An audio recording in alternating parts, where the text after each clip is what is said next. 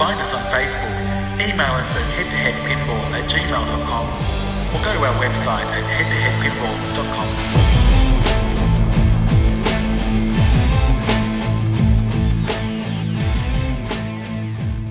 headtoheadpinball.com. Welcome everybody to the Head to Head Pinball Podcast. This is episode 77 and my name's Martin, and with me... Lucky number 77, Ryan C. And Marty, our next guest has designed no pinball machines because we didn't get a guest this week, Marty. and our first person we're going to talk about has also designed no pinball machines. Ah, fuck. Well, you can lead, Marty, because you wrote the show notes, so go ahead. Bullshit. This is like 3 weeks in a row I've done the show notes. What has happened to us? We have just switched roles. All of a sudden I'm going to become a robot. You dickhead. Inside joke. All right. Well, kind of. Okay, so the news is John Trudeau. Oh, joy news. So just before we recorded, we're like, we can't start with this. And I said, let's start with it so we can just move on from it. Okay. So effectively, we have somewhat been following John Trudeau and his case for child pornography. But effectively, he has gone to court and pleaded guilty to 2 counts of possession of child pornography. Cool. Next story. Fuck. It's just... But this is what it says, though.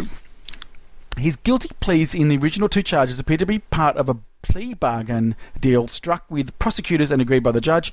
They are stipulation of facts guilty pleas, which means that he accepts the truth of the facts presented without directly admitting guilt. What does that mean? I don't care. He's not going to never work well again. A horrible person. You are horrible. It's so weird because when you look at someone and you think they're normal, you're like, he looks a bit creepy, but he's probably not. That's just me being mean. And then you kind of like know what they've done and like, I don't know. I was looking at his like mugshot and like just staring into his soul. I'm like, oh fuck! I feel like I gotta go wash my hands and have a shower. Like it's disgusting. Marty, how can we have no guests? We have no guests for the first time in ages, and we're fucking talking about. It's horrible. I'm ringing someone. Who have we got? Who are you gonna ring?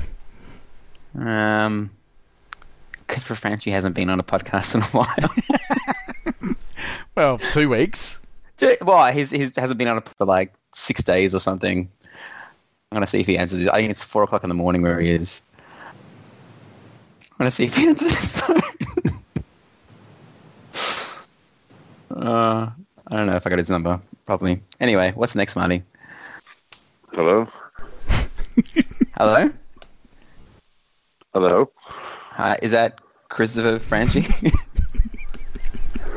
Yes. How you going, buddy? We don't have any guests, so I know you haven't been on a podcast in a while. Would you like to talk about your inspiration behind the Munsters art? At 4 in the morning? It actually is this time. Last time we faked it, so... You guys are dicks. We really are. What's going on, Chris? What now? I don't know. At Munsters, how many pinball machines are you producing this year, Chris? The art for? Didn't you say it was like 4 or 5 or something? No. No. Maybe 2 or 3. But I don't know. Actually, I don't even know what's going on right now. We're kind of at a stall with some things, so I don't know if the 2 or 3 are going to pick up, or it's going to be 2, or it's going to be 1. I don't know. Well, okay. Tell me about the Munsters VIP experience. That's what I want to know about. The Munsters VIP experience. Well, what that was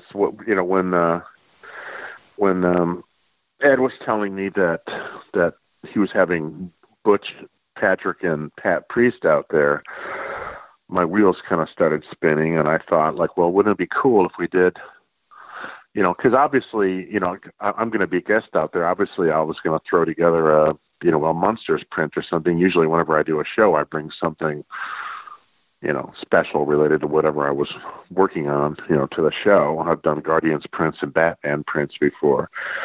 And so I was thinking of doing a Munsters print, and I don't know, my wheels just started spinning, and I thought, it'd be neat if we did something a little more special than just doing a print.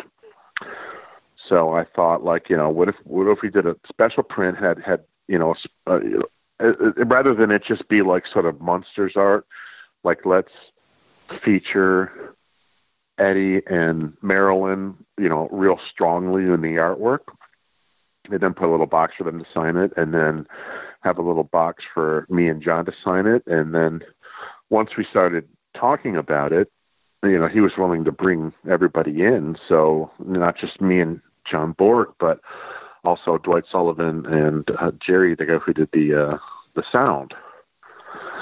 So there we go. We got an art print that all 6 of us can sign, which is pretty special, and there's only going to be 64 of those.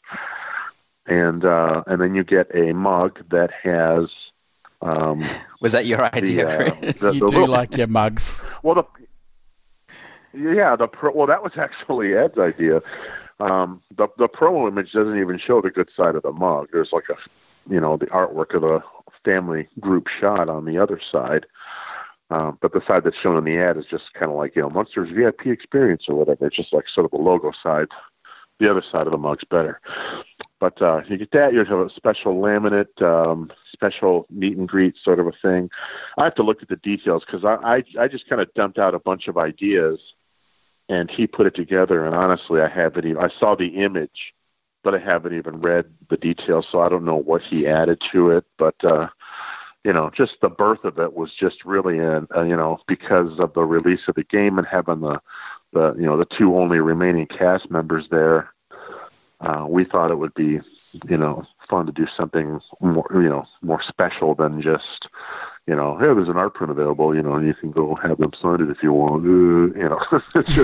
Let's take advantage of them being there and do something really unique. So awesome. All right. Anything else you'd like to say in this mini impromptu 4 a.m. interview, Christopher Franchi? Well, yeah. I'm actually pissed about something that I could get off of my chest. Is it regarding chalupas? If chalupa. Actually, it is. Actually, I had somebody stand on my lawn and tell me my chalupa sucks in a matter of speaking.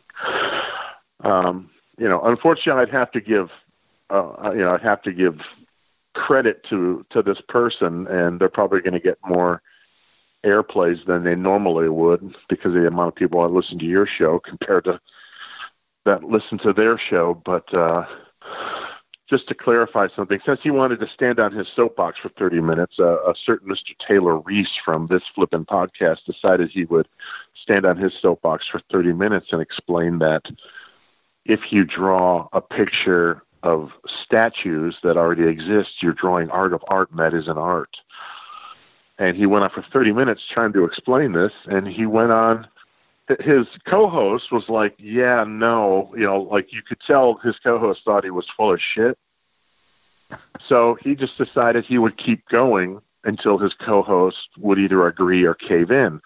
And you can kind of tell if you listen to it that he just kind of caved in. He was just kind of tired of listening to him talk about this.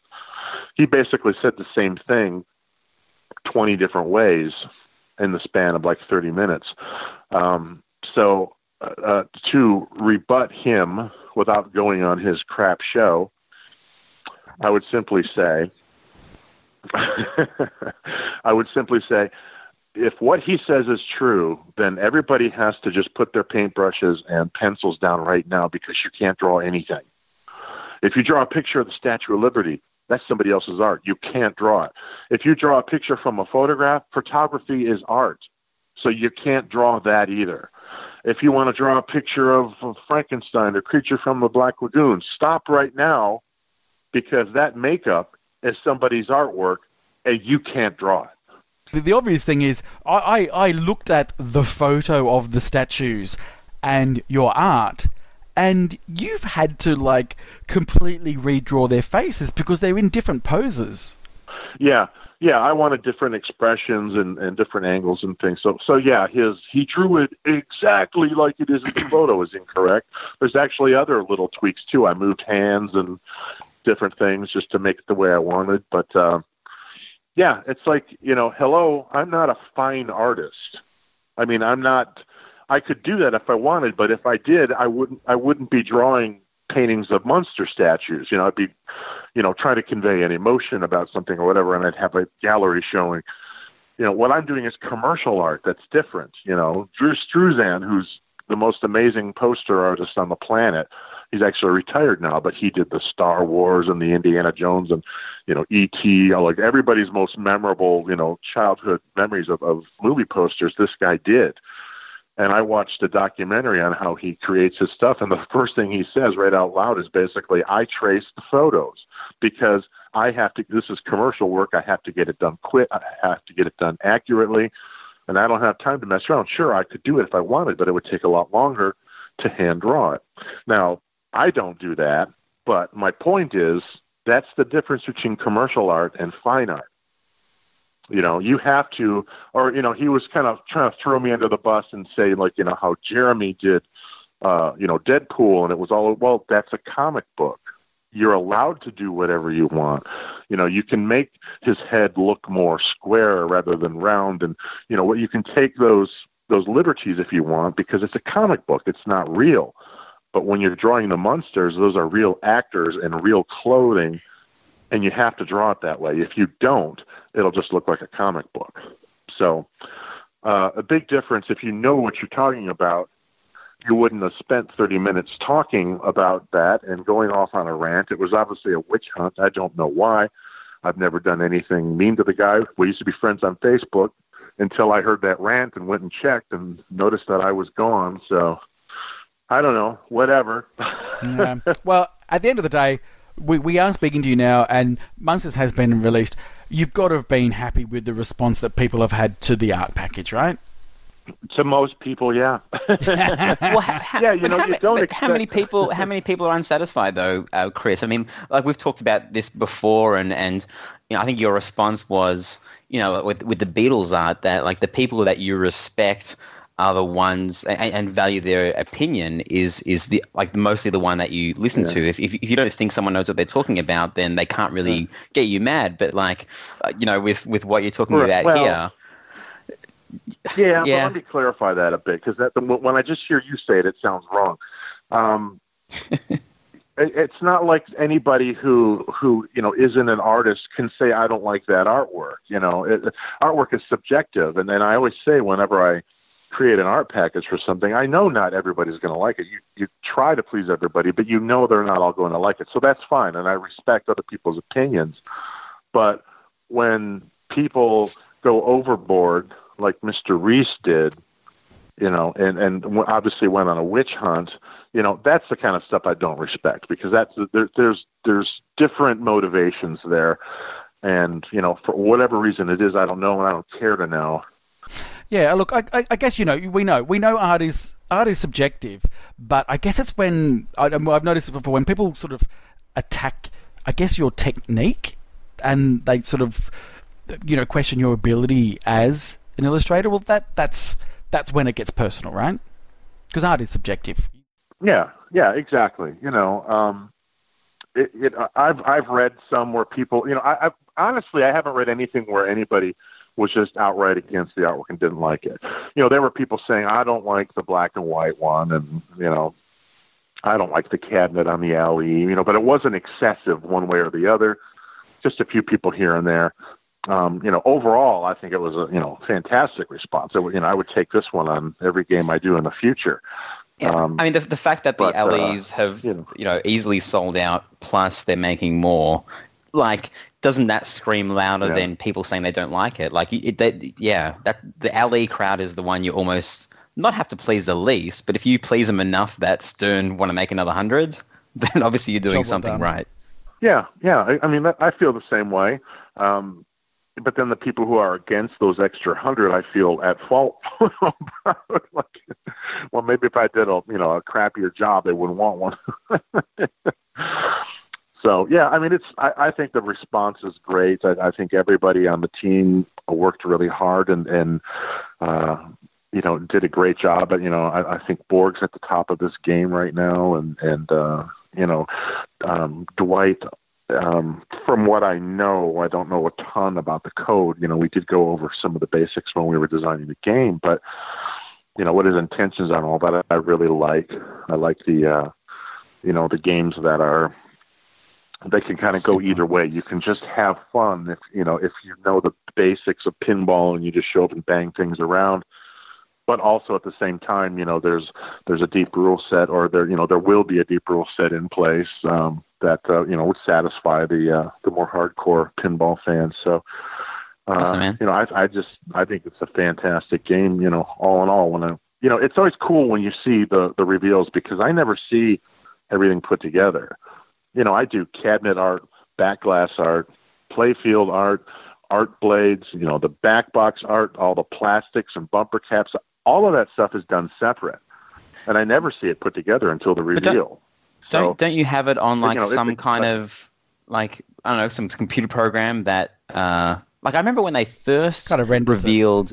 Yeah, when they first revealed Game of Thrones, I thought it might have been fake because they used these high quality renders, but it was so. It was a little bit off, that it looked like someone might have just mocked it up or something, and it wasn't a real photo of the machine. And I don't think they've done that again. But don't you get that at least? Don't you get some kind of mock-up of it? No. If I take the time to do it, I can stack the plastics and lay them on the play field and kind of put a drop shadow behind them, which I've done in the past, and I think that was actually shown in some reveals. I think the leak on those that power play presentation for the Munsters, I think, showed the playfield like that, where there were no flippers or things like that, but all the plastics were in place, and that was just artwork stacked on top of one another. But you never get to see the whole picture. So, and I'd kind of prefer it that way, actually. As long as I think I was accurate with everything that I did, it's fun to kind of be a part of the reveal with everybody else. Granted, I know what's coming in a sense, but I get to see it all put together for the first time, just like everybody else does. So that's always exciting. Awesome. And I hopefully will either get to play it before TPF or at TPF, and I will see you there. Yeah. Are we going out drinking? Yeah. Hell yeah. Are you guys both arriving drunk? No, it's just me. Me and Marty can't be at the same place at the same time anymore. It's a new rule. Correct. Thanks for coming. Thanks for answering your phone. That it's actually one person. It is. Yeah. It is. Yeah, it's head to head. That's where we connect. Yeah, correct. Right. Yeah. Thanks for answering your phone, Chris. And sorry, it's 4 a.m. So I'm sorry. Not sorry. Yeah. Barlow's looking at me and what the hell are you doing? We're supposed to be sleeping right now. But now I'm all fired up. I'm going to go make some coffee. All right, guys. It's nice talking to you, as always. All right. See you soon. Yeah. Bye, mate. Right. See you. Wasn't that better than talking about the first news topic, Marty? It really was. I thought you must have organised that, but obviously not. No, I was just looking through my phone, and yeah. Anyway, so let's move on to Christopher Franchi 3 weeks in a row. So someone has to get him on next week, because it has to. I want to just see if we get Christopher Franchi on Taylor Reese's show. Yep. I listened to that episode, but I listen at a really fast speed to their show because they talk very slow. So it probably was half an hour. It didn't seem that long to me. He was just kind of talking about that. I don't know. He should give credit. It was a bit of a weird thing. He wanted when you get to the wizard mode, you get credit for the artwork gives you credit or something hey, this artwork was based off the statues or something, which I think would be a really shitty wizard modes. But yeah, I don't know. It was I wasn't offended by it, but I didn't do the art. So. No, fair enough. Anyway, so we've gone bad to good. Let's talk about Ben Heck. Oh my gosh. 5 fast Ben Heck thoughts, Marty. Mm-hmm. Give them to me. Are we really doing this? Go for it. Okay. He doesn't like spooky. That's number one. What's the second one, Marty? He's got a bit of resentment, a bit of anger building up. Yeah, building up. He's not releasing it, Marty. What's the third one? The third one is it's vented all over the place. So he has now also mentioned that it was pretty much the Evil Dead that he was working on. Yeah, it was kind of rumored of that, but we, out of respect for everything, we didn't mention anything because who knows, they might have gone back to the license or whatnot, and you don't want to compromise that in any way. But yeah, Ben Heck is on the forums again. Read the quote, Marty. Do you have the quote there? Of which one? I don't know, just all of them. I mean, I do. It says, gee, if only a Ben Heck designed Evil Dead pinball could have existed. So cool, right? He said, yeah. Imagine how satisfying it would be for a trapdoor to open, fire a ball into it, slam shut, and the action moves to a lower playfield basement. What company would waste such cool ideas and do Alice Cooper instead? One of the first ones was people were talking about America's Most Haunted, and Ben Heck said, no more updates for America's Most Haunted. The only reason I did the 2006 update, that's when I actually owned the machine, was to boost people's opinions on spooky code commitment because at the time, Rob Zombie sucked. I cared then because I had a future game. Now I don't. Screw it. So that's exactly what you want to hear from your, I guess it's like an ex-contractor or ex-employee, but that would be every ex-employee though. Like any ex-employee that was working on code for a game, they no longer work there. I don't think they're going to be like, I'm going to work on this on my own time. He doesn't work there anymore. But there's more. There's more, right? There is. I don't know. Did you read Charlie Emery's thing? No. I'm going to read it. I don't give a fuck. Go, read it. Go Charlie Emery wrote back. Okay. He is responding to Ben Heck because, Charlie Emery is not out there on the forums, like, jabbing at Ben Heck. Like, we actually had Charlie Emery on the show the week that the Ben Heck and Charlie split up happened. And we didn't get him on for that reason. We had him scheduled in, I believe. Yeah, we did. It just happened to happen that week. And we asked Charlie to kind of discuss it, and he was pretty amicable about it. And he was just saying, like, whenever Ben wants to come and work here again, like, he's welcome to come. We had Ben on the show. Ben cracked a bunch of jokes about pretend to care money, and that's what he kind of was talking about there. But anyway, this is Charlie Emery back to Ben Heck. This is your daily dose of Pinside pinball industry drama. You started quitting during your America's Most Haunted because you had zero faith in the pinball buying public due to a slow sales start. I still have I have to scroll, email with you saying exactly that. I offered you half the company to become a full partner during America's Most Haunted because I thought it would be the best for all of us. And I was really afraid you were going to leave. You were making too much money and you couldn't risk it. So you passed and I had accepted it. You quit during Rob Zombie. You quit at least every other week while we had you on the payroll, helping with Alice Cooper Nightmare Castle and designing your next game, which I guess was Evil Dead. The license on your game came down to one camp asking for more money than we had to give. We tried to make it work with them, and we offered you multiple options to choose other licenses and offered to make you whatever original game you wanted, which would have given you more creative control. Yes, Marty? I was going to say, you weren't satisfied with any of this, so you quit. Then you quit more. Then you quit publicly. Yeah. Despite all, sorry, you can read it because I'm reading on my phone and I have to. I know, I've got the whole thing. Zoom in and scroll back and right. I know. Yeah. So despite all this, we still hoped to help you finish the game we paid for you to develop, even up to a couple of months ago. Having it sit here collecting dust sucks, but you can't stop attacking me/spooky publicly and stating your version of history. So the desire to do that is fleeting fast. You chose not to be here. We never wanted you to leave. First and last time I'll say anything on this publicly. This should have been between Ben and Spooky, period. I've never denied and never will the importance of Ben Heck helping Spooky getting started. Typing any of this sucks. Frowny face. Yeah.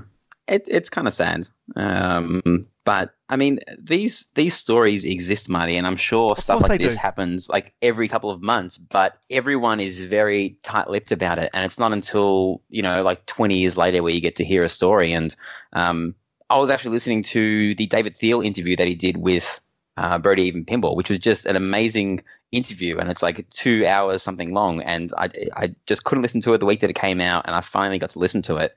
And David was also being very candid, and he kind of said, well, this is what kind of happened at Stern with this project, with X-Men. And it was quite a funny story. And he's like, well, I'm probably never going to work, I'm very confident I'm never going to work there again. So I'll tell the story. And that's what it comes down to is it's a small industry. If you burn your bridges, then, you might never work in the industry again. So you only get the actual true story when someone is confident that they're retiring, or it's they like don't want to hurt their friends. Their return. They're like, well, I'm not going back, so it doesn't matter. Yeah. So the story I want to hear, Marty, is what happened to Guardians of the Galaxy when it came out, because I know something bad happened to that game with the way the artwork, not the artwork, sorry, the artwork's awesome. The sound. The sounds and the visuals and just the modes, the music. I'd love to know the real story. It's never going to get out. That's the one story where everyone just tiptoes around. Like, yeah, licensor, this, that, that's just how it works. Yeah, exactly. So that's 5 fast thoughts of Ben Heck. There you go. On the weekend, Ryan, over in America, things happen in America. Did you know?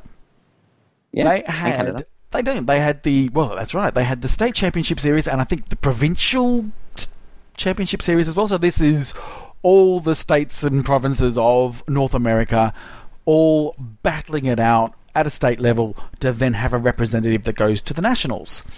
Mm-hmm. And they pretty much happened this weekend. And I mean, look, there's how many states in America? 50? 15, 20 maybe? I don't know. What?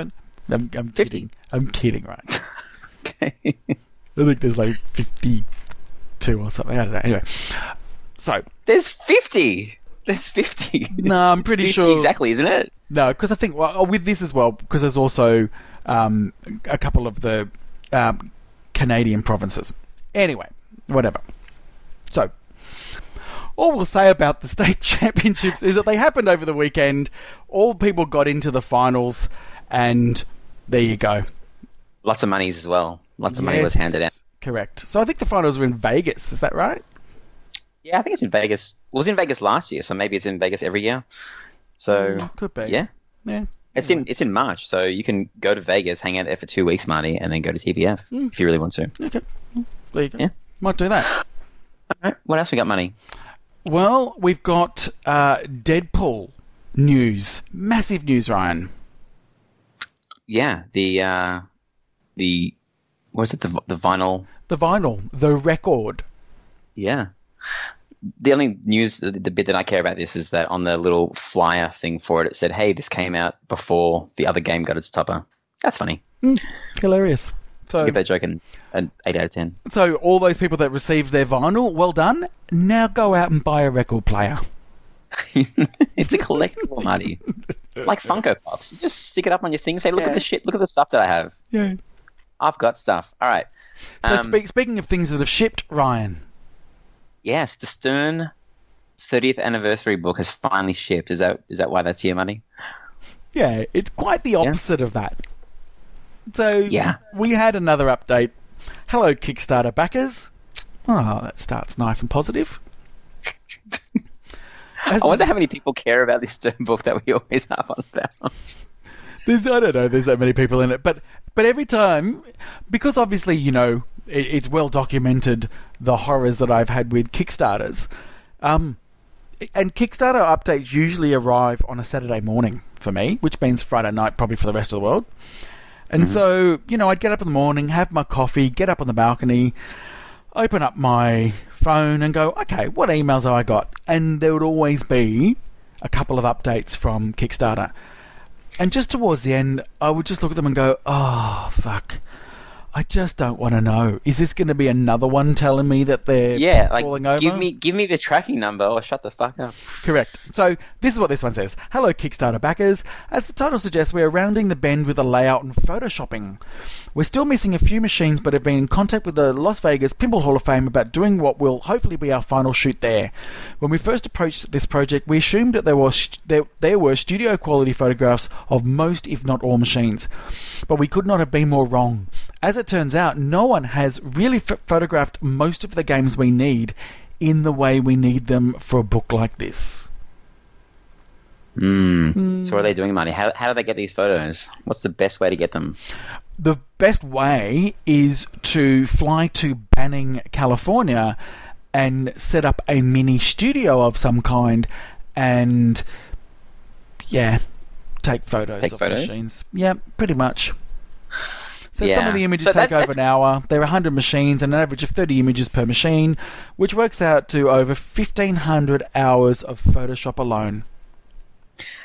When I saw the update, I was like, hey, this is kind of cool and good news because at least they're doing something, and it's getting somewhere. And then I kind of read the comments and I was like, because people are like, didn't you have these images already? Was the first question. No, not that. The images are not stock. Like the game out of the factory is like what the purist wants to kind of see, right? It's like this game came out like this with this color and these features, and that's the game that Stern produced because they're celebrating Stern. And I think in the video, I didn't watch the video, but someone was like look at that game. It has like powder coated legs at a different color. Like that's not the game. Yeah. And it has mods and it has this and that. Like that's not original. So I don't know what's going to happen there. I mean, I don't think Stern would be happy with like yellow powder coated legs on a game or like bright blue this and mods like measle mods on their games. Like that's not them. That's not Stern, and they have their name on it. So maybe they'll have to add some more photoshopping hours, money. Yeah, we're not going to get it this year. Yeah, if at all. That's the update. Is really it. So, speaking of tournaments, Ryan, the Australian Championship Series, the ACS, is on in a couple of weeks. Are you going? I'm going. I'm currently seed 34, which sucks because I'm in like this insane group where everyone is the death group because everyone's either the current champ or the former champ, and all the guys making up the numbers after me are actually way better players than me. They just play in a state that doesn't get many comps. So I need someone really early to drop out, and that will change the entire seating, and I'll be in a different group. Thank you. Okay. There you go. Well done. But yeah, I'm going. It's the awesome. Flights are booked, accommodation is booked. I think I have to pay the entry fee into it. We've got a sponsor, Marty, for ACS. We do. So Amusement Machine Distributors, AMD. We've had Michael from AMD on the show before. They've announced. So we were pleased to announce that AMD will be the major sponsor for the IFPA Australian Championship Series and will be contributing $3,000 in cash to the ACS prize pool. They will also be bringing along a Beatles Gold Edition to be used in the competitions. The Peasant Gold Edition. So yeah, hey, we got some. We know someone that's getting the gold, so we should go and get you should go and practice. camp there and stay there in the garage. Apparently, is what I heard. Yeah. What? So okay, cool. So you're literally going to go over there and camp there. But anyway, we'll see how we go. But I think that's cool. Similar to the kind of like the whole Dollargate thing. Throw some cash out there. It gives it a bigger profile. So there you go. Well done. Thank you. There'll be entry fees as well go towards the prize, right? Like that's 3,000 plus whatever it would have going to be before. So it's February 15 to 17. Is that right? Yeah. Have you not booked tickets or anything, Marty? Well, no, because I'm driving. Ah, that's right. You're driving. I am driving because I am going to have this car full of all my gear because we are going to be streaming the ACS on the Melbourne Super Bowl League Twitch page. Cool. So, do you have a plan of attack on how you're going to stream like all the machines there and which events you're going to stream? Oh, I'm only going to be really streaming the main event. Okay. And I'm obviously not going to be able to stream all the machines. I don't have that kind of equipment just yet. I am buying more and more cameras as we go, so I think by the time we get there, we'll be able to stream 6 machines. Well, flick between them. I'm tempted. I will say I'm tempted to set up a Carl D'Angelo trademark mobile stream. Yeah, I mean, if you had that, I mean, I know you have to still like have a bunch of, cameras set up and not move, but couldn't you almost like just need that and then just keep on switching it from one to another? I could, but the reason why I'm not is two reasons. One, because I'm competing. Yes. And two, probably even Carl more so. competed. No. But here, two, which is more importantly, I've got 2 weeks to buy the equipment, put it together, test it, and make sure that it works. So I'm going to be so worried that this technology is not going to work. Plus, you have to build like a custom frame as well. Like, I don't think he bought that from the shops. He like custom built the frame. It's just not going to happen. So we're going to do the best we can. So anyway. Hey Carl, send Marty your specs for the mobile rig. Thank you, Carl. The specs are up on Tilt Forums. So not the cameras he uses. Like you mean like the framework? The frame. The frame's the most important thing, right? Like in the past, when he's been very open. This is what I like about Carl. I mean, I like a lot of things about Carl, but one thing I like about Carl is, I mean, he knows the standard he does can't be matched. So he's like, you know what? Here you are, guys. Here's everything it takes to build a setup like mine. Go crazy. So he did. Yeah. I remember the streaming thread on Tilt Forums is the most regular thread that I go to, and it's where I've got most of my equipment. Effectively, is from the list that Carl put up there. So there you go. All right. The next news story is about CGC, and this one might have gone under the radar a little bit, but basically CGC kind of like made an update, and I won't read the entire update, but basically they're saying that, hey, we apologize that there've been delays with not a lot of LEs and special editions going out, and it's more of it's not the Pro Edition, what's it called? The Standard Edition. And the reason why they're doing that is that the pros, they don't digitally print their machines. They use like is it called like silk screening? Silk screening, yeah. With 10 spot colors. Yep. 10 spot, yeah, instead of like 4 or whatever it is. And basically, the end result of the playfield is at differing quality. So when they inspect the playfield, they're like, this is not the LE standard. Kind of like what the playfield mob, I can't remember their name, does, like CPR Gold, CPR Silver, CPR Bronze. So they're doing the same thing. So the LEs all get the gold, like the best of the best. When they produce it, if they don't come out right, well, they either scrap it if it's not good enough, but if it's kind of like passable, they put it on the standard edition. And there's obviously that could have been going on for ages, but it's the first time I think they've admitted that, and it made people a little bit angry because they were saying, well, hey, I'm still buying the same machine. Shouldn't I get the same quality playfields? I don't want to say, well, if I buy the cheapest version, that means I get the cheapest quality print. Fair enough. You don't give a shit, do you, Marty? Look. What did we had the standard edition that came out to us, didn't we? When we saw it at Flip Out. No, it's special edition. They just looked spectacular. I think as long as the playfield looks as good as an original Monster Bash, I'd be happy. Yeah. But also, remember last week I said I'd always have to have the most special one. So if I felt that there was one out there that had a better playfield than mine, I would always covet that one. Okay. So anyway, yeah, I can't put I was trying to think if I would get annoyed if that was me, but I just don't know. I enjoy playing pinball more than getting a magnifying glass out and looking. But yeah, the differences that people kind of showed the pictures of weren't noticeable enough for me. Yeah, there you go. Shall we do social media watch? Sure. Social media watch.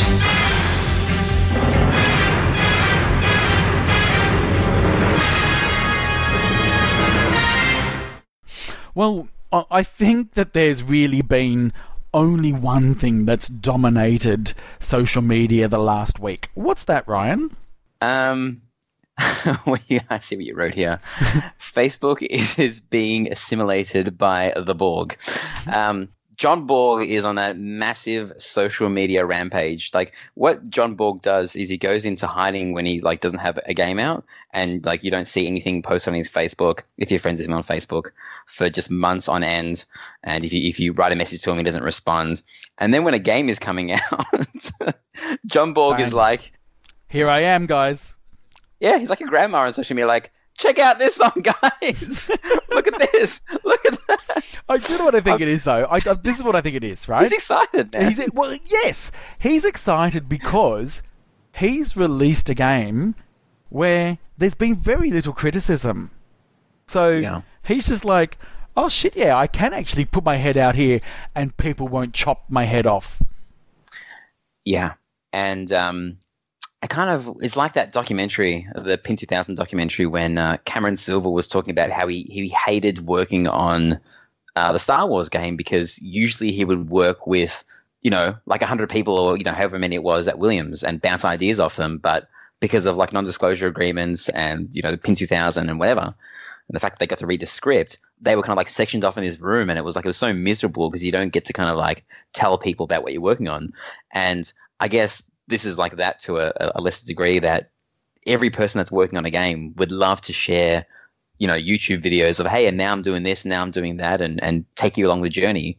But it has to just be a secret for a year and a half, or however long it takes, and then finally get to just explode on social media like John Borg has. Okay, so I alluded to it when last week, and I'll elaborate a little bit more. So last week when we spoke to Dwight said, well, why are you buying an LE without playing it or, seeing it? The correct answer is because I'm fucking nuts or whatever it is, right? Mm-hmm. This is what I will tell you. I had heard through a very, very reliable source that John Borg had said that he reckons this is the best layout he's done in years. Okay. So when I saw it, I went, that looks great. That looks like the ultimate Borg layout. He's just done everything right. So I think he knows. He's absolutely delivered something that has really won everybody over. So he's out there telling the world. Good on him. Enjoy the moment. Awesome. This week in Slam the Top, Ryan has no emotions. That's right. You could tell I did the show notes. Yes. Asshole. So let's recap on what we spoke about last week, and then talk about the question that you put up on Facebook that only semi-relates to what we talked about last week. You won the argument, Marty. So. No, I know. I am fucking ready to gloat. So let's go. Go for it.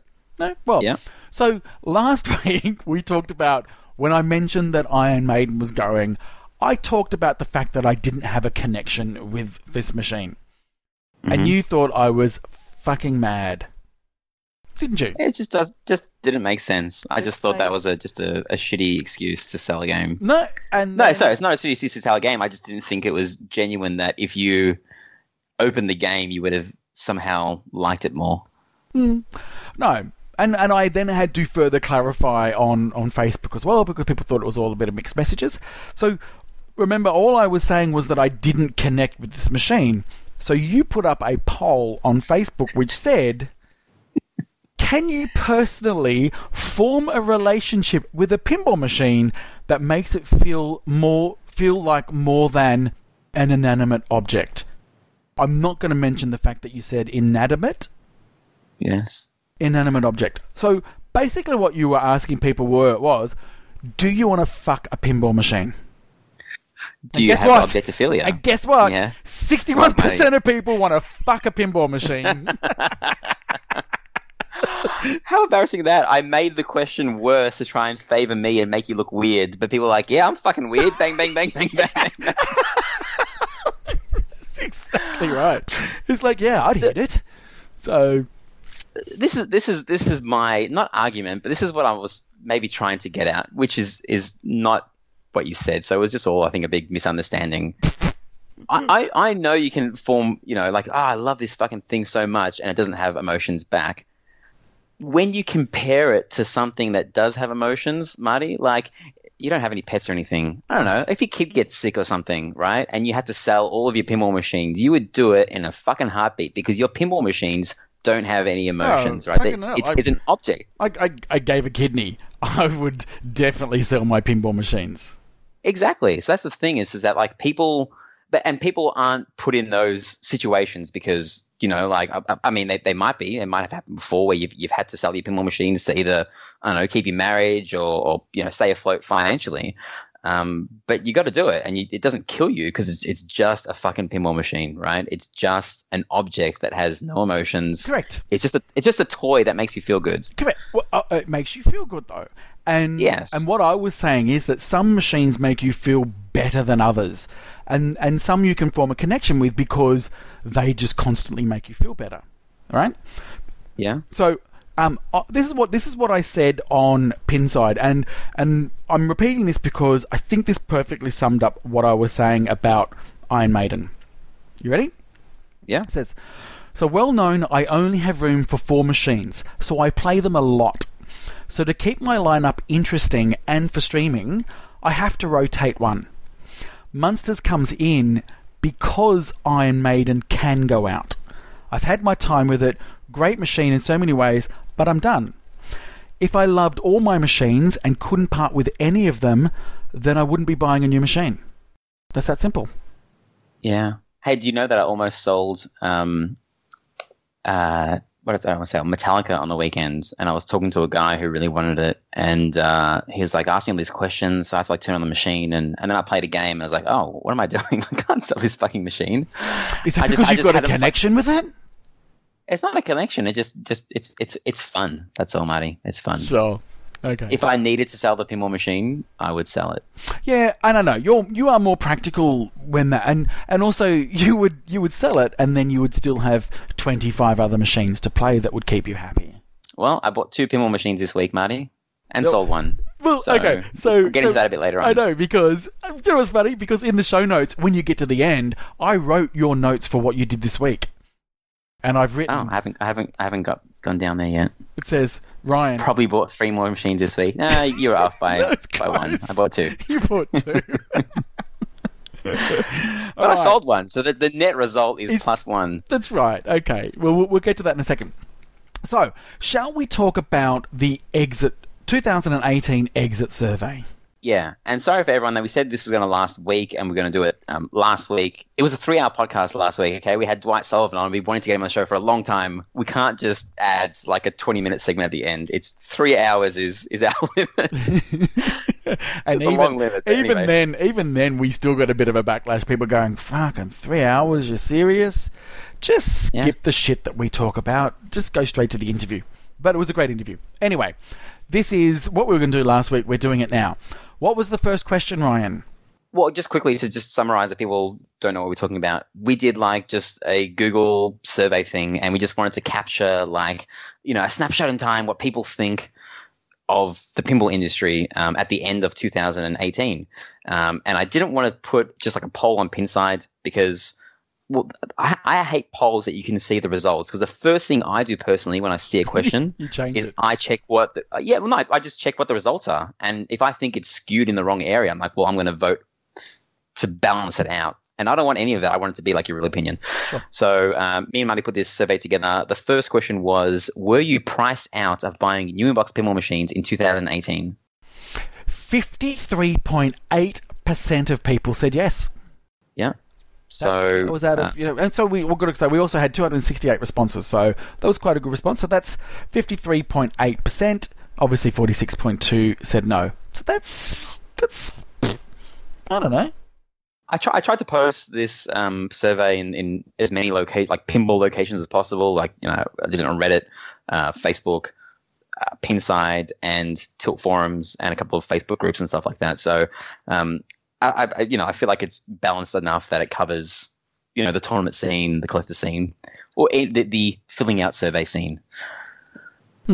Second question, Marty. If you are priced out, what is the price point you are interested in a fully featured Deep Root pinball machine? Now, this is a controversial question because someone read it on Tilt. I think it was Joe Schober, and he was like, is this like sponsored by Deep Root? Like, are you guys just getting information for Deep Root? No, not at all. We're doing this for shits and giggles, actually. Yeah, I'm doing it because like Deeproot are the only ones that have said, well, Homepin, but let's ignore that. We do. They're going to try and compete with the Stern Pro range. So I'm like, well, if you're priced out, like what entry fee would Deeproot have to be in for you to consider purchasing one of their machines?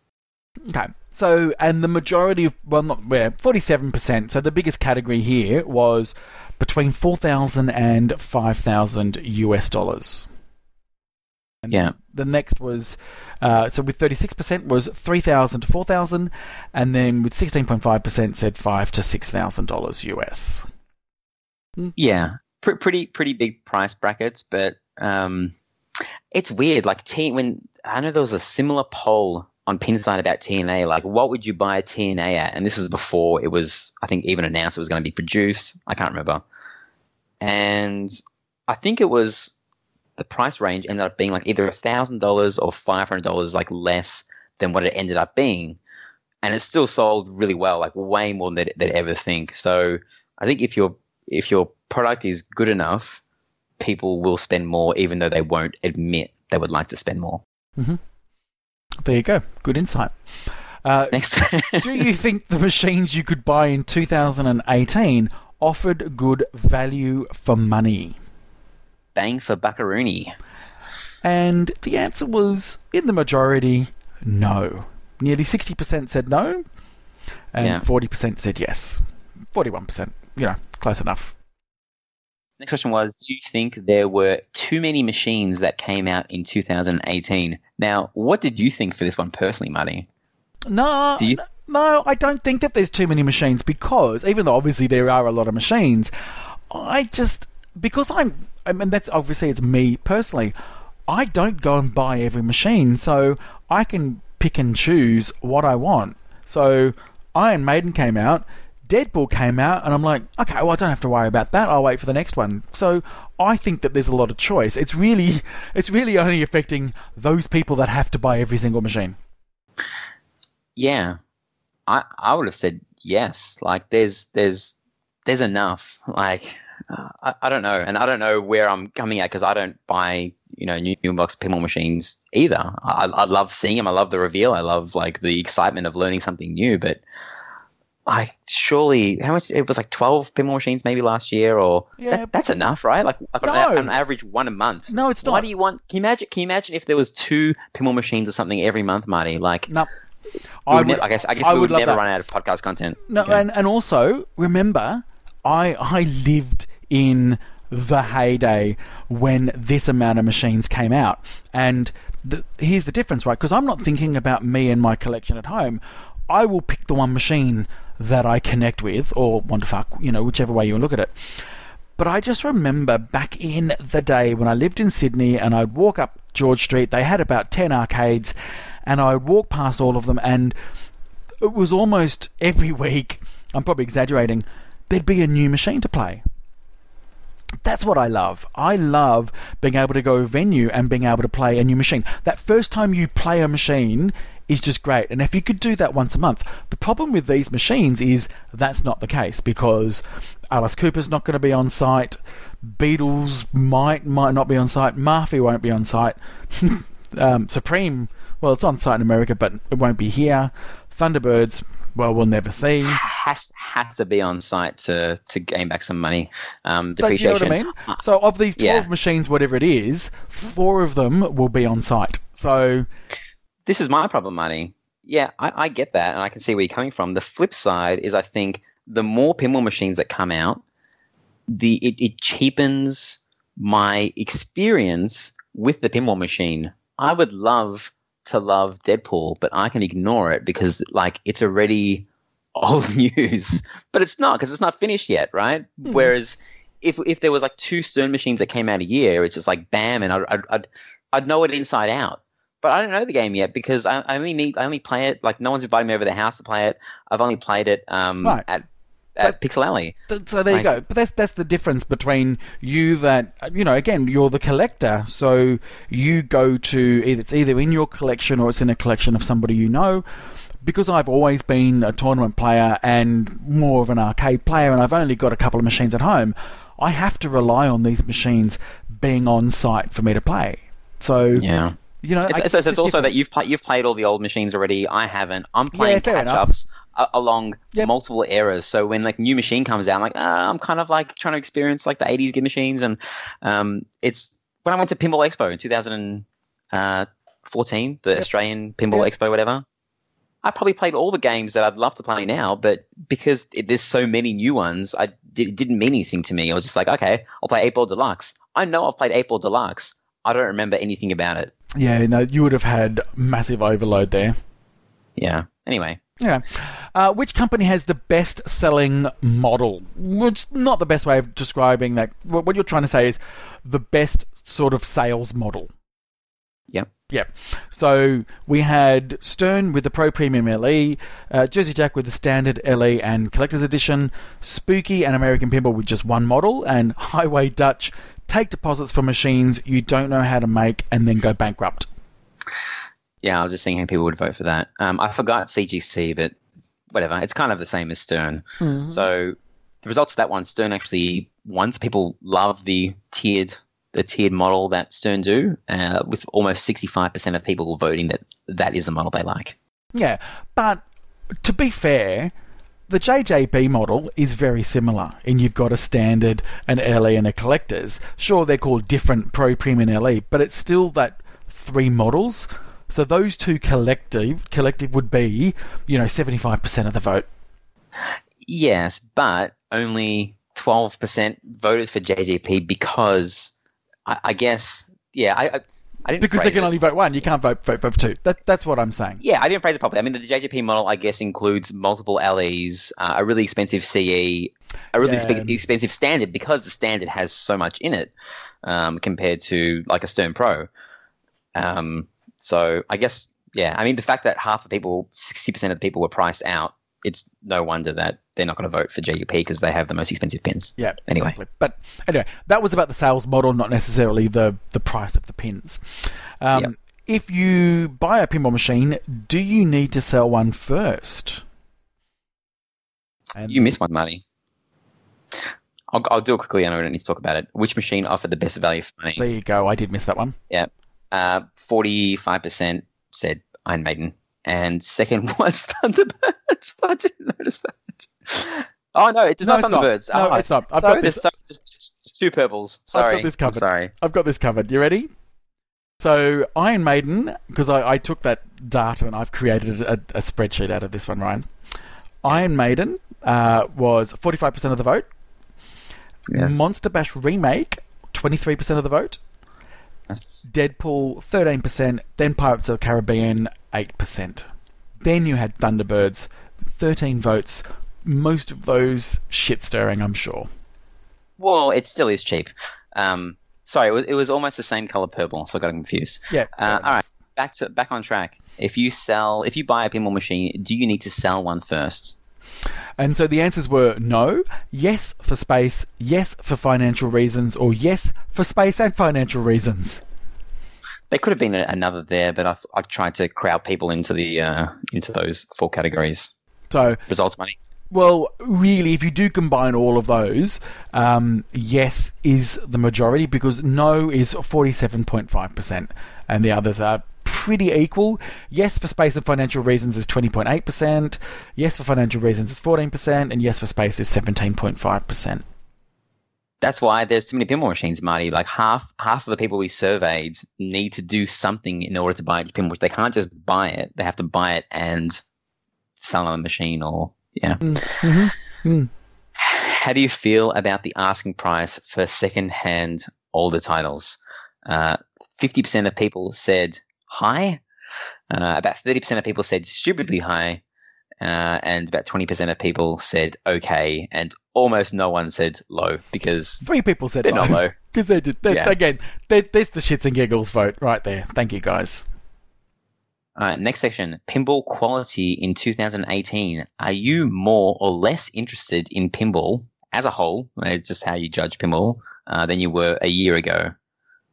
Pinball's on the up and up, Marty, because about 80% of people are more interested in pinball than they were a year ago. Yep. And are you happy with the build quality of machines in 2018? Yeah, about 62% of people said yes. And 38% said no. Which company, in your eyes, has the best build quality? Results, Okay. Money? All right. So, coming out with 50% of the vote was Jersey Jack. Yep. Okay.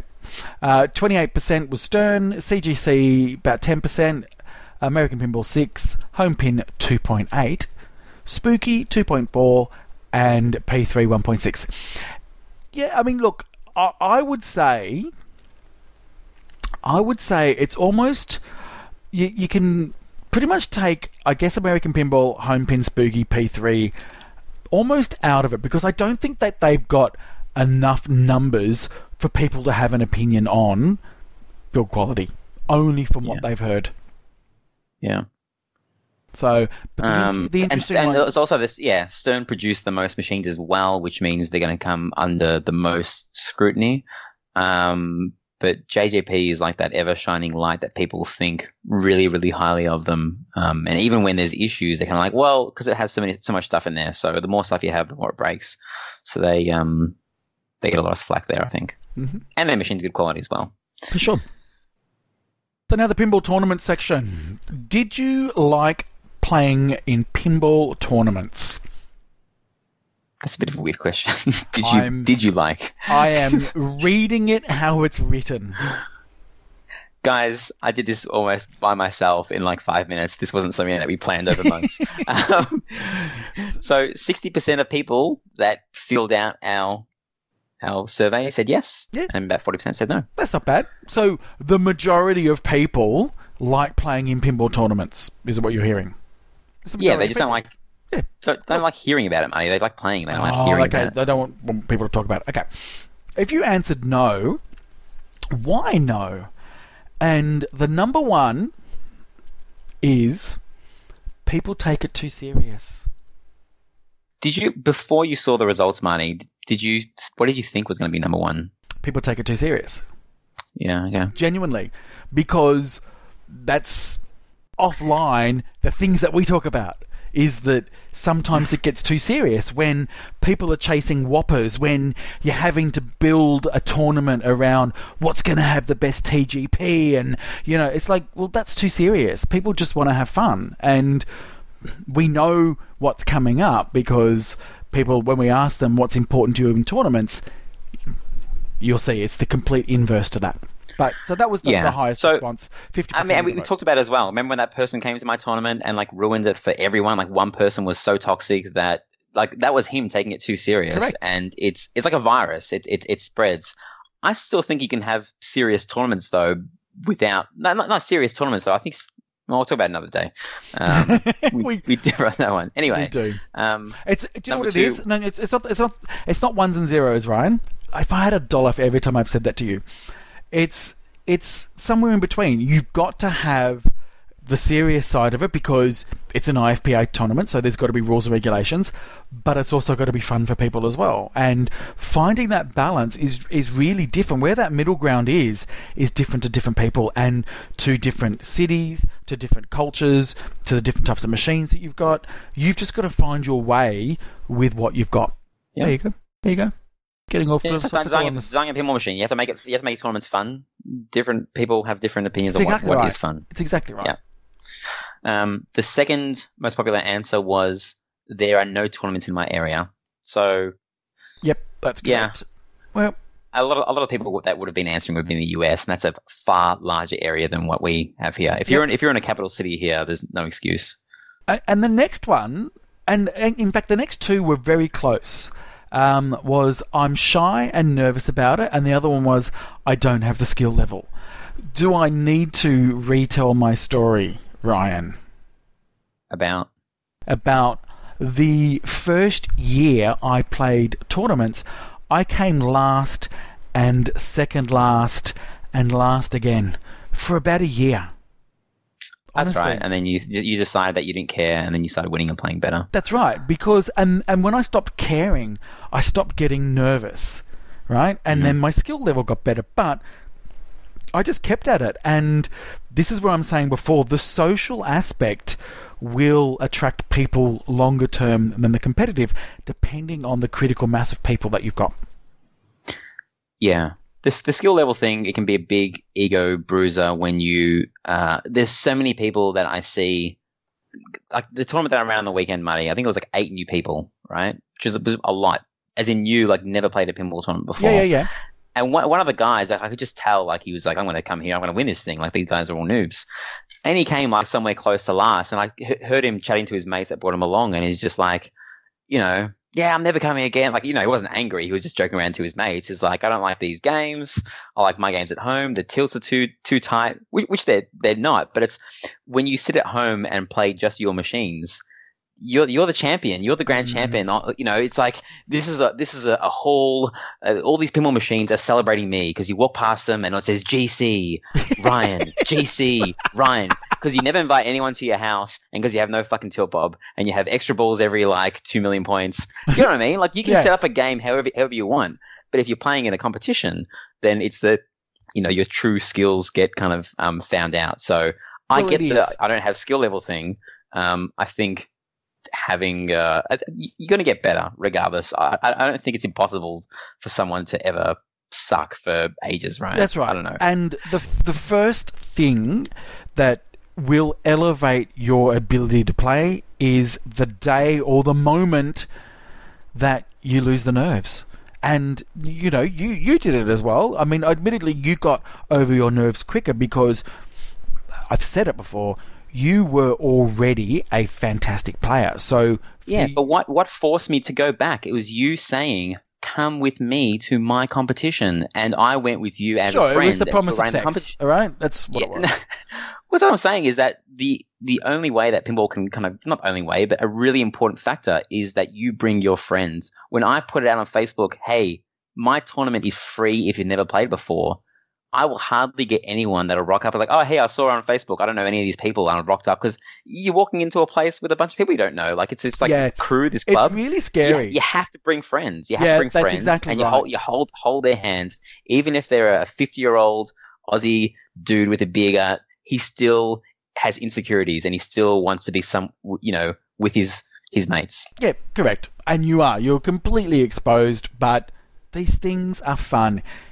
We've said it before, if you are listening and we talk about tournaments and you go, oh, I don't want to tournaments because I don't want to go, just fucking go. You will actually, you might not have the best time in your world, right? I can't guarantee that, but you will actually find that the majority of people, and I say the majority, there are some people that play that bum me out. I'm just putting it out there. They do. I play less as a result. That just happens. But for the most part, people will be welcoming you and they will want you. They will be cheering you on to do well because that's the good-natured spirit of pinball. There we go. If you do play competitive pinball, what is your favorite format? 46% or so said match play, which is just four-player groups. About 20% said Flip Frenzy. 13 or so % said strikes, and the rest are kind of insignificant. No one likes pump and dump. No one likes pump and dump. I was going to say that, like the tournament that I ran that everyone said they loved. But in America, it's been going on for so long. It's been going on for so long, yeah. Everyone's so poor now. Exactly. 1 year on, do you think the $1 fee will or has had a positive influence on competitive pinball moving forward? An astounding 57.5% said yes. It has. Well done. Will have. Woo! Majority said yes. So well done, Josh and Zach. There we go. The rest no, because there's only 2 options. Yep. Here we go, Brian. What is the most important thing to you in tournaments? Whoppers, prize money, or the social aspect? Yeah. So 78% said social aspect. Right, because well, it is, and it is 78% because if you think about it, right, of all the tournaments that you've put on, and I've put on, and I've been in, what percentage of all those people have won a tournament? Well, a very small amount. Right, a very small amount. So they've got to be there for other reasons.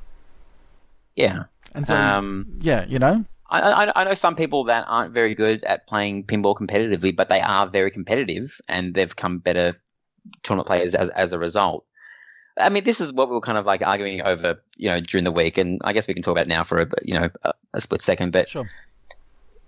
I feel like if you have the right tournament structure, which has good whoppers and everything, then the social aspect comes with it. Like the fact that you're playing 4-player games instead of 2-player games, which doubles your TGP, doesn't mean that the tournament is super serious now because there's more whoppers. It just means there are more whoppers. And in fact, you can say it's more social because you're forced to play in 4-player groups instead of 2-player groups.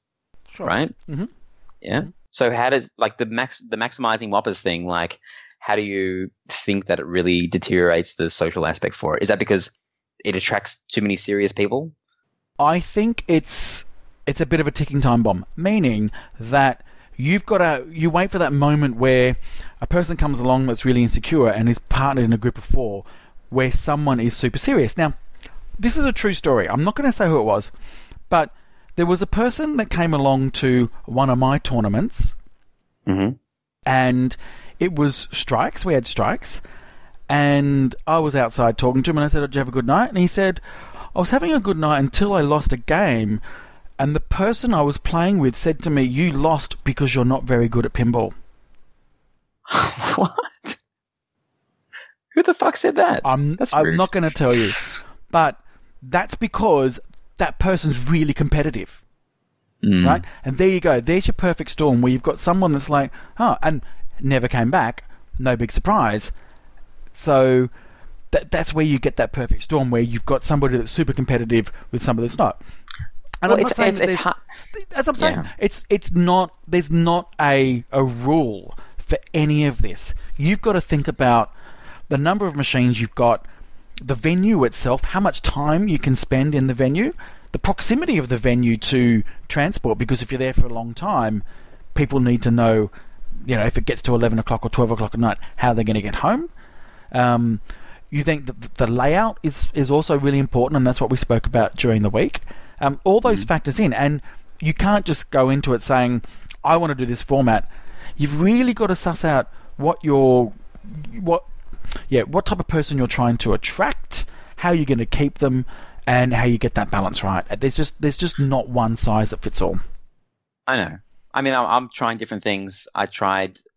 Even though the strikes was working out well, I'm doing match play, and it's because I also want people, like, you talk about people, like, what percentage of people win? Well, what percentage of people get into the finals? I'm now doing 16-person finals. Yep, that's and great. if I can push it to 24, if we get 40 people, then I'll do 24. Just so people say, well, I've won something. I don't care if it's A division, B division, or C division. They still got to that final stage where it becomes a bit more anxious and nervous, and then people feel excited. And as I said, the byproduct of that is that there's more whoppers. But anyway, I think the whoppers factor is probably higher, but people don't like to admit it. Like, because if the whoppers thing had nothing to do with it, we'll then run some tournaments that aren't IFPA, sanctioned, and see how many people come. They're like, well, I want both. No, I know. But here's the big problem I find, and obviously it's I'm going to talk about Melbourne because we live in Melbourne. Surprise there. Mm-hmm. If you look at, and it was really funny because we saw a tournament in 2012 today. You sent us a picture of the state championships that we had in Victoria in 2012. Yes. And there was only one person on that list that we knew, and they live now in Brisbane. Yes. But if I was to show you 5 years ago all the people that were regularly competing then, Mm-hmm. they aren't competing now. Mm-hmm. So why is that? That's something that I definitely can't answer because I've only been doing this for a year. But what I can say is that I think, pretty successfully getting some people into pinball, and they're continuing to come. So No, because let me stop. Because yes, you have absolutely got it right from the get-go. Your got what? Your idea on this is not to have the best format, not to have the... Your guide on this is, I want to get people into pinball. And if that's the first thing, that's your guiding principle, everything else will follow, because you will know when people are or aren't coming into it, right? And that's different, and I like it. I don't know. It might be just the fact that I'm running it at a bar that it's working out. Like the same format at my house, a lot of people liked it, but a lot of people like, well, the games are too hard. Well, like the games are still pretty hard at Pinball Paradise. It's just people are drunk when they're doing it, so they enjoy it more. Sure. I don't know. Anyway, that's a long conversation. The next one is, how far would you travel for the perfect tournament, Marty? Well, I won't bore everybody with what I had to go through for this answer to make sense, because some people answered the question as in miles, some said in kilometers, some said in time, minutes, hours, days. Some people then said by location. So I had to somehow combine all that data and come up with a range that we could use. And so I did. And effectively what I've said is 20% of people said globally they would travel the world to play in a tournament. That sounds fine, doesn't it? Yeah. Let's go around here. So I think the majority was 38% of people said within their country. 36 people said, so 25% said within their city. 13% said within their state, 3% said within their suburb or town, and 1% said none. They wouldn't travel. So, it's got to be at my house, motherfucker. It's got to be in my basement, otherwise I'm not going anywhere. Yeah, I don't know what that told us. Yeah, I probably should have saved some time and had those options. But I mean, it's hard because people live, like if you say internationally in Australia, you have to get on a plane or a boat or something. Whereas if you say internationally and you live in upstate New York, it's just like a couple of hours drive up to Canada. But some of the answers were 1 hour by car. The other one said 1 hour by plane. So I had to do a lot of maths, Marty. I had to individually work out what category that was in. It was a lot of hard work. So anyway, the next question is, do you plan on playing more or less tournaments in 2019 than you did in 2018? And the vast majority said more. Yep. And about 26% said less. The rest were more. Find your happiness in tournaments. Yeah. The next, we're done with tournaments now. You can start listening again. It's 2018 best of. So what was the best game of 2018, Marty? Well, it was Iron Maiden. Let's just put it out there. It was Iron Maiden. 51% of the vote. Number 2 with 18% of the vote. Deadpool. Yeah, surprising for me. It's out there, I guess. It's out there. So was it me that said Deadpool? Yeah, it was. That's right. Sorry, yeah. Pirates of the Caribbean was 3rd. Yeah. The rest's not Change. Big enough. Not, yeah. Change. Which game had the best layouts? Iron Maiden won again, but this time by a larger percentage. It's those inner loops. Correct. With almost 60% of the vote, Iron Maiden had the best layout. Surprisingly for me, again, I didn't think people like this layout as much as they do. 18%. See? Deadpool. You don't listen to me, is what I'm saying. I've got to play more Deadpool. I got Anthony Whitby. You live like 5 minutes away. Please invite me over to your house to play your Deadpool. And we got to stream it, mate. So get on with it. Yeah, I still haven't played anything but the Pro, so I feel like I'm also judging it on their cheapest version. The Peasant Pro. Next question. Oh, Pirates was 3rd. If you didn't say that, Pirates was 3rd. Yep. Can you see the pattern here, Marty? I can. Which game has the best art? Which is subjective, right, Marty? Because it's art, and we discussed that with our mystery guest that we had today. Yes. Well, yeah, very mystery. Well, so this was... The difference is one of them was 27%, the other one was 26.6%. If you round them up, they're both 27% of the vote. So, well done, Zombie Yeti. Yeah, Zombie Yeti just took a giant turn on everyone. Yeah, people love his art. Absolutely. Deadpool was actually first. Yeah, Deadpool. Because it actually got 66 votes versus 65. So which one would you choose? I mean, I know it's like splitting hairs, but out of those two, which art package do you like the most? Iron Maiden. I like Deadpool simply because it's not ones and zeros. Just because I like Iron Maiden doesn't mean I hate Deadpool. They are both great machines. I'm just saying, if you had to choose one based on art to hang up in your house. Oh, Iron Maiden. But I've always loved Iron Maiden art. But Deadpool with its more comic feel would appeal to somebody that likes comic art. Alice Cooper, Nightmare Castle, and Pirates of the Caribbean are equal thirds with almost 9% of the vote. Houdini and Beatles are like equal sixth, I guess, or fifth, over which way you take it, around 7%. Alice Cooper cabinet art, Marty, though, like you still haven't seen that in person. I think that is the best art of the year that I like. The playfield art, I don't know, I don't like as much as the cabinet art, but I think it's one of those things that it's not out there, so it's not in people's minds. Well, it was. I was going to say it was good to see Primus up there as well, coming in equal third. Oh yeah, sorry, I'm using the pie chart, which doesn't. Yeah, no, sorry. Yeah, I've got my little charts. So yeah, which game has the best rules? Surprise, surprise! Iron Maiden with 56.2% of the vote. Correct. In second is Pirates of the Caribbean, and Deadpool with 10% in third. Yeah, there you go. Yeah. What game has the best sound package? Now, I know sound package is mixed up between call-outs and music, and I probably gave Jeff the most shit last year in the Twerpies of not splitting that up. But this survey is like, it's already too many questions, and it was like 6 pages of questions, so I just mixed them together. Yeah, okay. So, number one, with 38% of the vote was... Iron Maiden, of course. And then Deadpool second with 25%, then Pirates of the Caribbean with 17%, and Beatles with 11%. Well done. Everything else was changed. Yeah, 2-2, beep. Yeah, Jerry Thompson did both of them. So Jerry Thompson gets a combined percentage of like 65% or so. All right, what you want in 2019? Wow, a lot of these are kind of similar percentage-wise, but what is the most important factors in wanting to buy a new machine in 2019?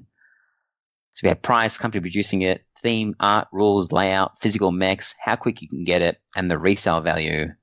The number one answer, Marty, with 60% of the vote. Now, you could vote for multiple things here, so you could select them all if you want. Just what is important to you? Number one, results, Marty. Yep. Layout. Yes. Yes, and I'd agree with that. Absolutely. Followed by number 2 was price. Yeah, pretty close. 55% of the vote. Yeah. Tied with exactly the same amount of votes is theme and rules, which is 53% of people thought that was extremely important to them. Then there's a fairly big drop off for everything else. Yeah. Yeah. 30% art. Physical mechs pretty low. I thought that would be, with the amount of bitching people do about like what is on and off the playfield. Like people are starting to, because people don't have their Munsters yet, people are bitching about it not having drop targets instead of that big fat target. And it's like, I know, but well, the votes don't reflect that. Exactly, right? If you talk about Iron Maiden, what physical mechs does it have? No, it's just pure layout. It's just the layout. Everybody, layout is the most important thing. It always has been, and it always will be. That's why Primus is such a good pinball machine, Marty. Sure. That layout is so good. It's not. But again, what was really low on this was, the lowest was how quickly you can get it. Only 7% of people said that, but only 13% of people said resale value. Yeah, see, this is where I have trust issues with our own survey. Because the answers don't agree with you, therefore there's something wrong with the survey. I'm saying that TNA would have 100% sold like way better if you could just, when it came out, like, people have answered. Get it now. 259 responses got that. Yeah. You can't just go out and go, well, I'm doing a survey. Oh, well, it's all wrong because I didn't get the answer that I wanted. That's what it is. That's what it says. Okay.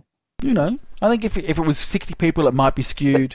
So you're saying that if if Munsters was released like tomorrow and they said, hey, you can get this in 2020, do you think they would sell as many as they was like, hey, it's in production, you can get it like next week? No, but you're now altering timelines, right? Okay. So that doesn't happen. Anyway, if your dream theme was made in 2019, which company would you most want to make it?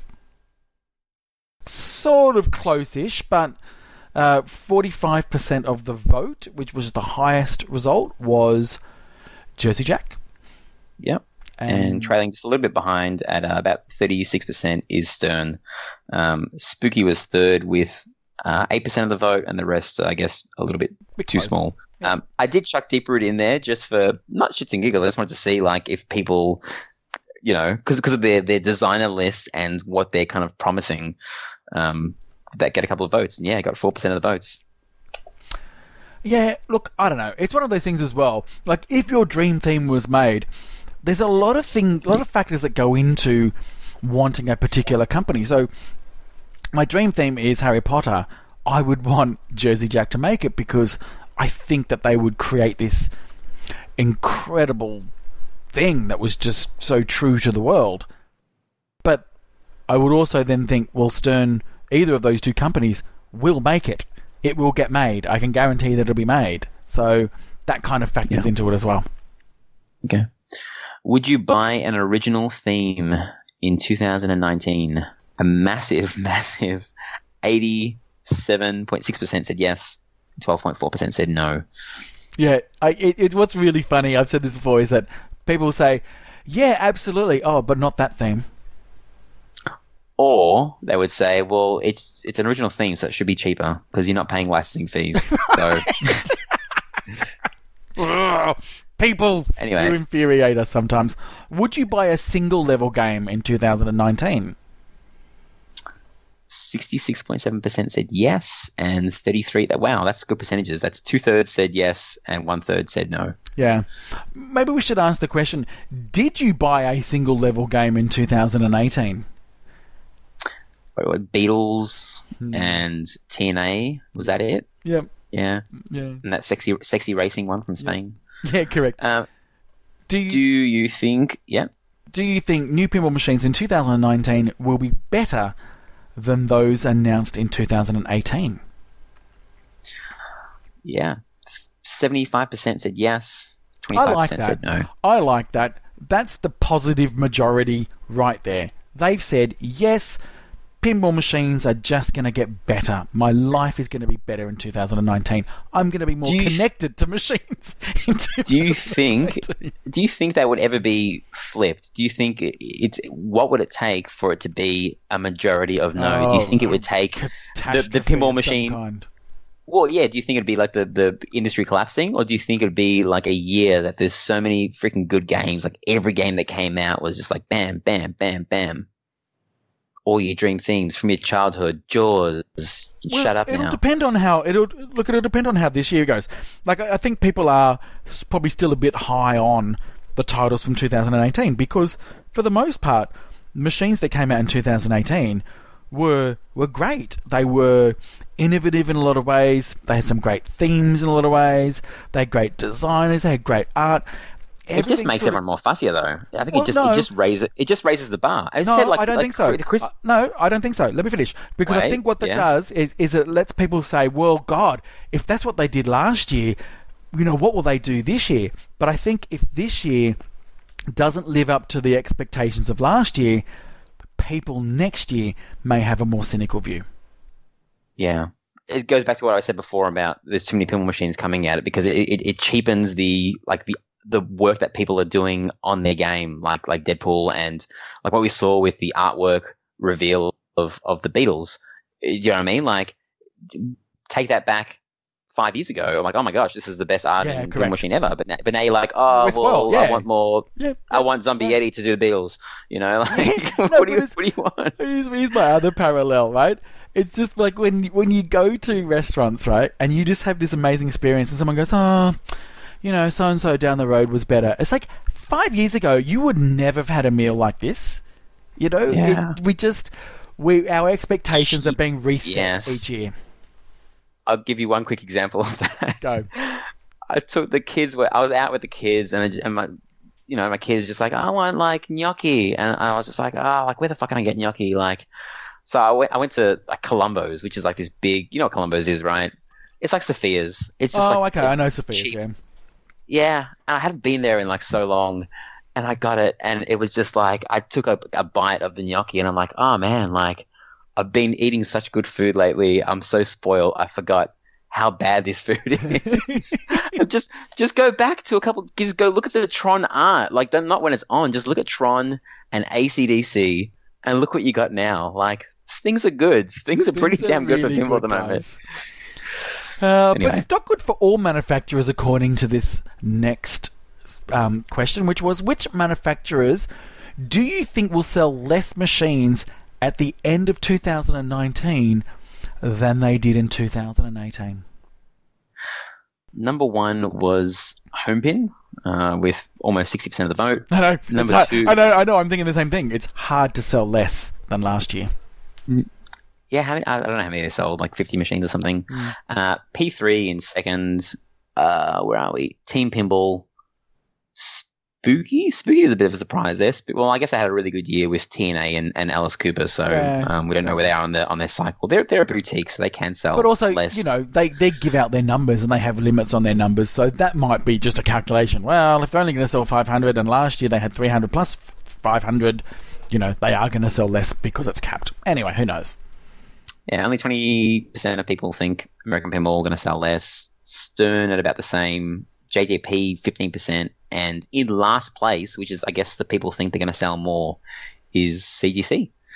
Only about 10% of people think that they're going to sell less machines because remakes sell, right? Well, and also because their machine got released in the last month, so all this year they're going to be selling machines. Yeah, it's a bit of a weird question. It's a weird question. But anyway, would you be excited for a new John Popoduke game from Deeproot, such as Magic or Raza or Alice in Wonderland? This was almost 50-50. Yeah. So, about 52% said yes and 48% no. So the majority said yes. What are you excited? Would you be excited by it, Marty? Yes. Yeah, 100%. Why would you not? Of those, I think you said that Raza was the one. Well, yes, I think you did that because I am most excited about Alice in Wonderland. And, in particular, the dark, nasty version of it. It's so weird. Alice in Wonderland is such a weird story. That's why the Disney one, at least, is like, it's weird, but it's also cute. It's so you can be like, okay. LSD. Like, somebody had LSD and they're like, fuck, that was an amazing trip. I'm going to write this down in a book. And then someone just put some pretty pictures and turned it into a children's book. Yeah. It'd be interesting to see where that goes. That is the most interesting one, but I think Raza has the most potential of being accepted because as original theme, right? Like, expectations are low. No, well, I don't agree with you because I think Alice in Wonderland isn't a licensed theme, but it's a theme. So you think it's more like Houdini and Oktoberfest? Absolutely, yeah. Raza again is okay. You said Teenage Mutant Ninja Turtles. Yeah, radioactive. They're zombies. Retro. It's not radioactive. That's right. Retro atomic zombie Adventureland. Right. So all four elements. But what's your reference point? Nothing. That's why it's so cool. Alice, Marty, if you ask 100 people on the street, like, what do you think of when you think Alice in Wonderland? A lot of those people are going to say the Disney movie. Okay. Right? And if you ask those same people, do you know that they still make pinball machines? What are they going to say? What's a pinball machine? That's not relevant. No, I'm just saying. What I'm saying is don't ask these fucking stupid people on the street questions.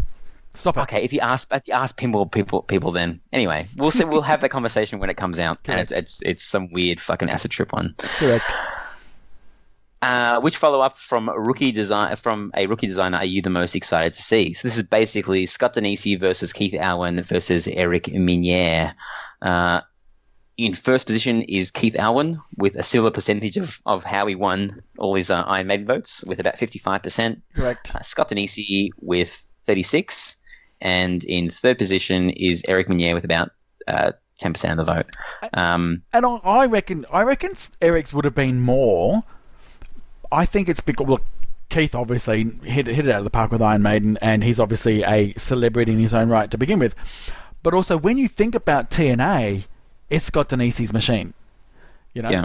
where you think about Pirates of the Caribbean, yes, Eric's the designer, but he's part of a team. Like, you kind of, that's the vibe I get with that. Yeah, as we've mentioned before as well, there's certain personalities in pinball that will overtake an entire design team, right? Pat Lawler, like, you can mention any Pat Lawler game and people will say it's a Pat Lawler game. They won't say it's a Ted Etsy's game or whoever did the sound or something. Yep. And I think the biggest, There's the a name biggest for three. it. There's a name for it. There's a name for it. Yeah. And I What's that? don't know. And people write in and tell me how to pronounce this. Right? I was reading about this during the week. I don't even know how I'm going to pronounce this. Auteur, Auteur is the name of it, and the description is, and it's usually to film, but they also do music as well. It's an auteur is an artist such as a film director who applies a highly centralized and subjective control to many aspects of a collaborative creative work. In other words, a person equivalent to an author of a novel or a play. So basically, it's a film director who influences their films so much that they rank as the author.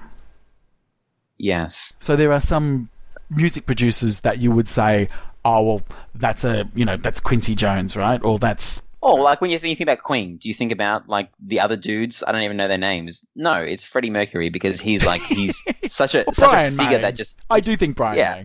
May. Anyway. But anyway, that's what you're referring to, is that these people Yeah, have become 100%. so synonymous with the design of the machine. It's like the machine is them. Yes. I think that the three biggest are Pat Lawler, Lyman Sheets, and Keith Johnson. Steve Ritchie would And be Steve up there Ritchie, as well. for sure. But he also for has me, worked a different with person to you. A different, I would say, Yes. it's Steve Ritchie. Like, people go, I want to buy a Steve Ritchie machine. Yeah. Same thing. Like the problem is like with AC/DC, like when it's like Lyman, like the two of those people together, Steve Ritchie and Lyman Sheets, what game is it? You can say both because, and Keith Alwyn, I think, will end up becoming like that because he not only designs the layout, but he, I'm not sure about his next game, but hey, he's the world's greatest player, through history. So, he's going to be designing his own rules. So I think Keith Alwyn will become one of those names. Yeah. Well, I think because he had such creative control over his machine, you can really see it. You can really say, I mean, he did. He didn't do the art, but he did the layout. He had that already there. Had the rules design. Those two elements together make it. It's a Keith machine for sure. Marty, with we're going to talk about Iron Maiden just here. I know we're up to literally the last two questions, but just quickly about Iron Maiden. Did you ever go on a Soul Shard hunt? Like, do you ever trying to get to Run to the Hills, or do you think that was just so far out there that you never tried? Never tried. What was the most amount of Soul Shards you collected? Soul Shards from the center shot, or are you talking about the Tombs treasure? The Tomb Awards, sorry. I think it was the fourth one. Fourth one, okay. Because the third one was Can I Play with Madness Multi-Ball, and I remember I got a fourth one once. Do you know about that one we talked about ages ago, the combo one, where you do that unique combo, like a 7-way combo or something, and you have as much time as you want to do it? Yeah. Do you know what game that comes from? You probably knew this, but I didn't. Yeah, it comes from The Shadow. Okay. One of my favorite call-outs is when the guy was like, wow, 3-way combo, wow, 4-way combo. And then I would combo more shots and he would stop talking. And I thought it was because I was in a mode or a multi, something was going on and the audio clip didn't play. And it got me so upset because I'm like, I want to hear the 6th and the 7th. I think maybe I got to 6 one day. And then I was just researching. I was doing pinball research during the week. It has to be a unique combo. So there really is, and you have to hit it. You don't have as much time as you want, like Keith gave you in Iron Maiden. It has to be a true 7-way combo. So that's something it doesn't even give you some insane payoff. It's literally not worth going for, except to say that you've done the 7-way combo on the Shadow. Awesome. There you go. Cool. Next question. Do you plan to watch pinball streams? Well, if you're going to break it down to yes and no, you've effectively got about 40, 55, 65, 70% of people said yes. Cool. And 37% said yes, I like watching all streams. 15.9% said I will watch tournaments. And 16.8% said they'll watch new pinballs only. It's such a harsh one. I didn't know it's a waste of my time. Mm-hmm. It's such a harsh one. Some people voted for it, 4%. Yeah, correct. The last one. You've got to the end. Here and you're we thinking, go. why didn't I just wait to just read all this data in 5 minutes? Well, because you don't get the Marty and Ryan commentary. Uh-huh. The greatest pinball machine of all time. Now, Marty, you're the one who wanted this in there because the quote was something like, I want to know if the Pinside Top 100 is bullshit because That's it's been there for so fucking long. not what I said. What did you say? Come on. Why did I say bullshit? Like, you are actually putting words like I'm saying that I think that is bullshit. What I said is I'm curious to know whether there's a difference because it's had reviews over time, whereas I want to say, you know, right now, if you could reset all the votes that you've had over the last 20 years, what would your vote be today? See, bullshit is a better way of saying that. It just takes one lies. word. It's like you saying, do you want to fuck a pinball machine? When I said, you know, do you feel that you can have a connection with a pinball machine? That's what you do. Still won, Marty. 61% of people want to fuck their pinball machine. Anyway, do the top 5, Marty. Starting from 5. Okay, just hold on a sec. I've got to stretch that out. Starting from 5. 5 is Twilight Zone. What's it on IPDB? No one cares about IPDB. Pinside Top 100. What's on Pinside? Pinside Top 100 uses like weighting and all that kind of stuff, so it's pretty accurate. I don't know. It's around 5 or 6. Okay. I'll open it in a sec. 4 was Addams Family. Well, actually, they were equal. So Addams Family and Twilight Zone got the same amount of votes. In 3rd place, Lord of the Rings. Nice. 2nd place, Attack from Mars. Mm-hmm. And in 1st place, with 12% of the vote, AC/DC. No, it's not. No, it's Medieval Madness.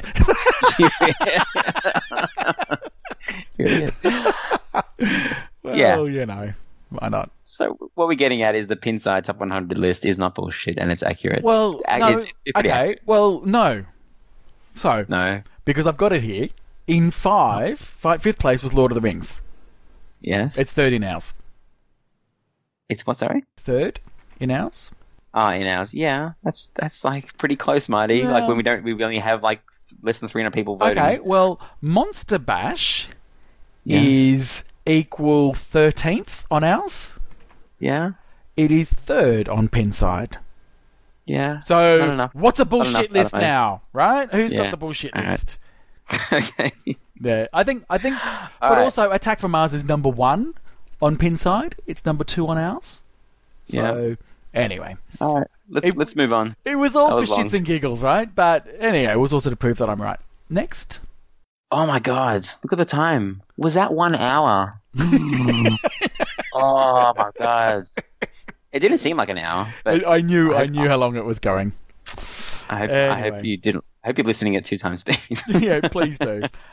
We will therefore breeze through this week in pinball. Bottom line is, I've done my piece with Iron Maiden, streamed it for the last time. That's great. Streamed. I attempted to stream. It was comedy of errors. I attempted to stream Theatre of Magic last night. The right flipper died, as in it just got really weak. So we then moved over to Scared Stiff. Mm-hmm. I actually broke the flipper button. Well, not the flipper button, but the mech inside. So we then had to move to Tales from the Arabian Nights. Okay.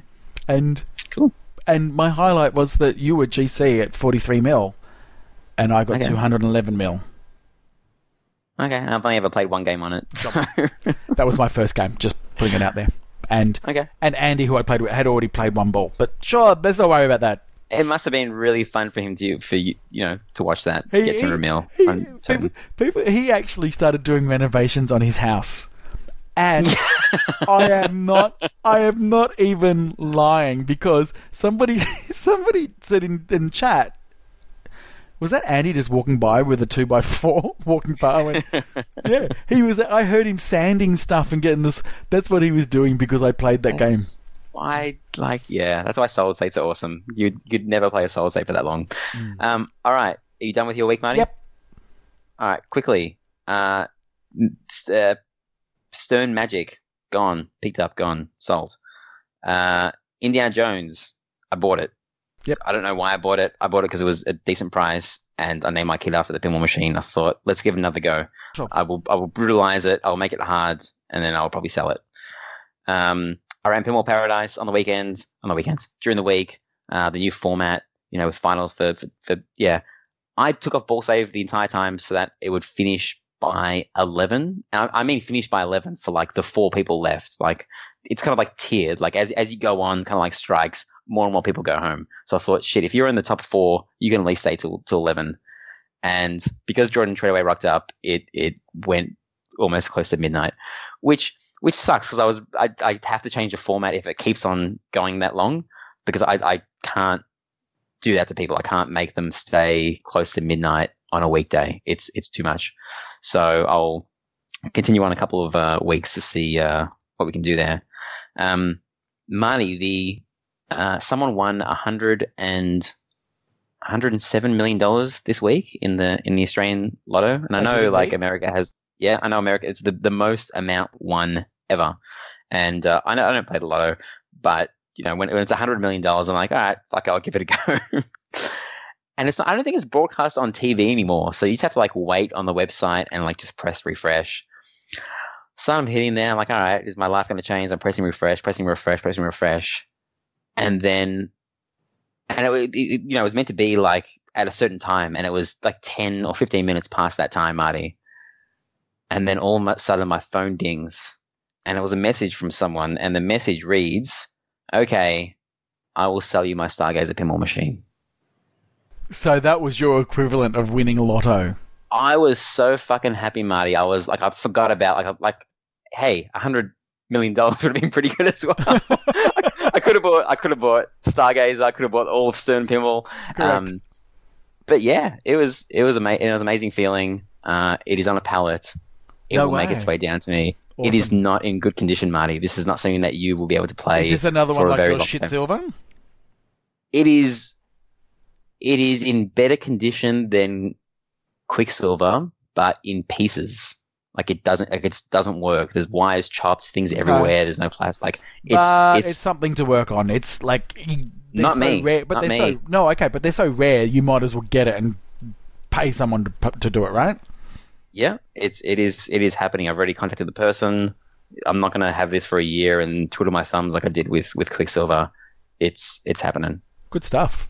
Oh well, congratulations! That's great.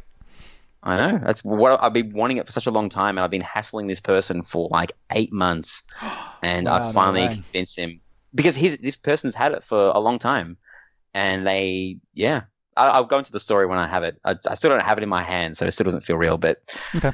I finally found a Stargazer, so thank you. So now I need a new Grail machine because that was, or I can just be satisfied, one of those two, and just good stuff. All right, I think we're done. Yes. Thank you for listening. Subscribe to us on Spotify.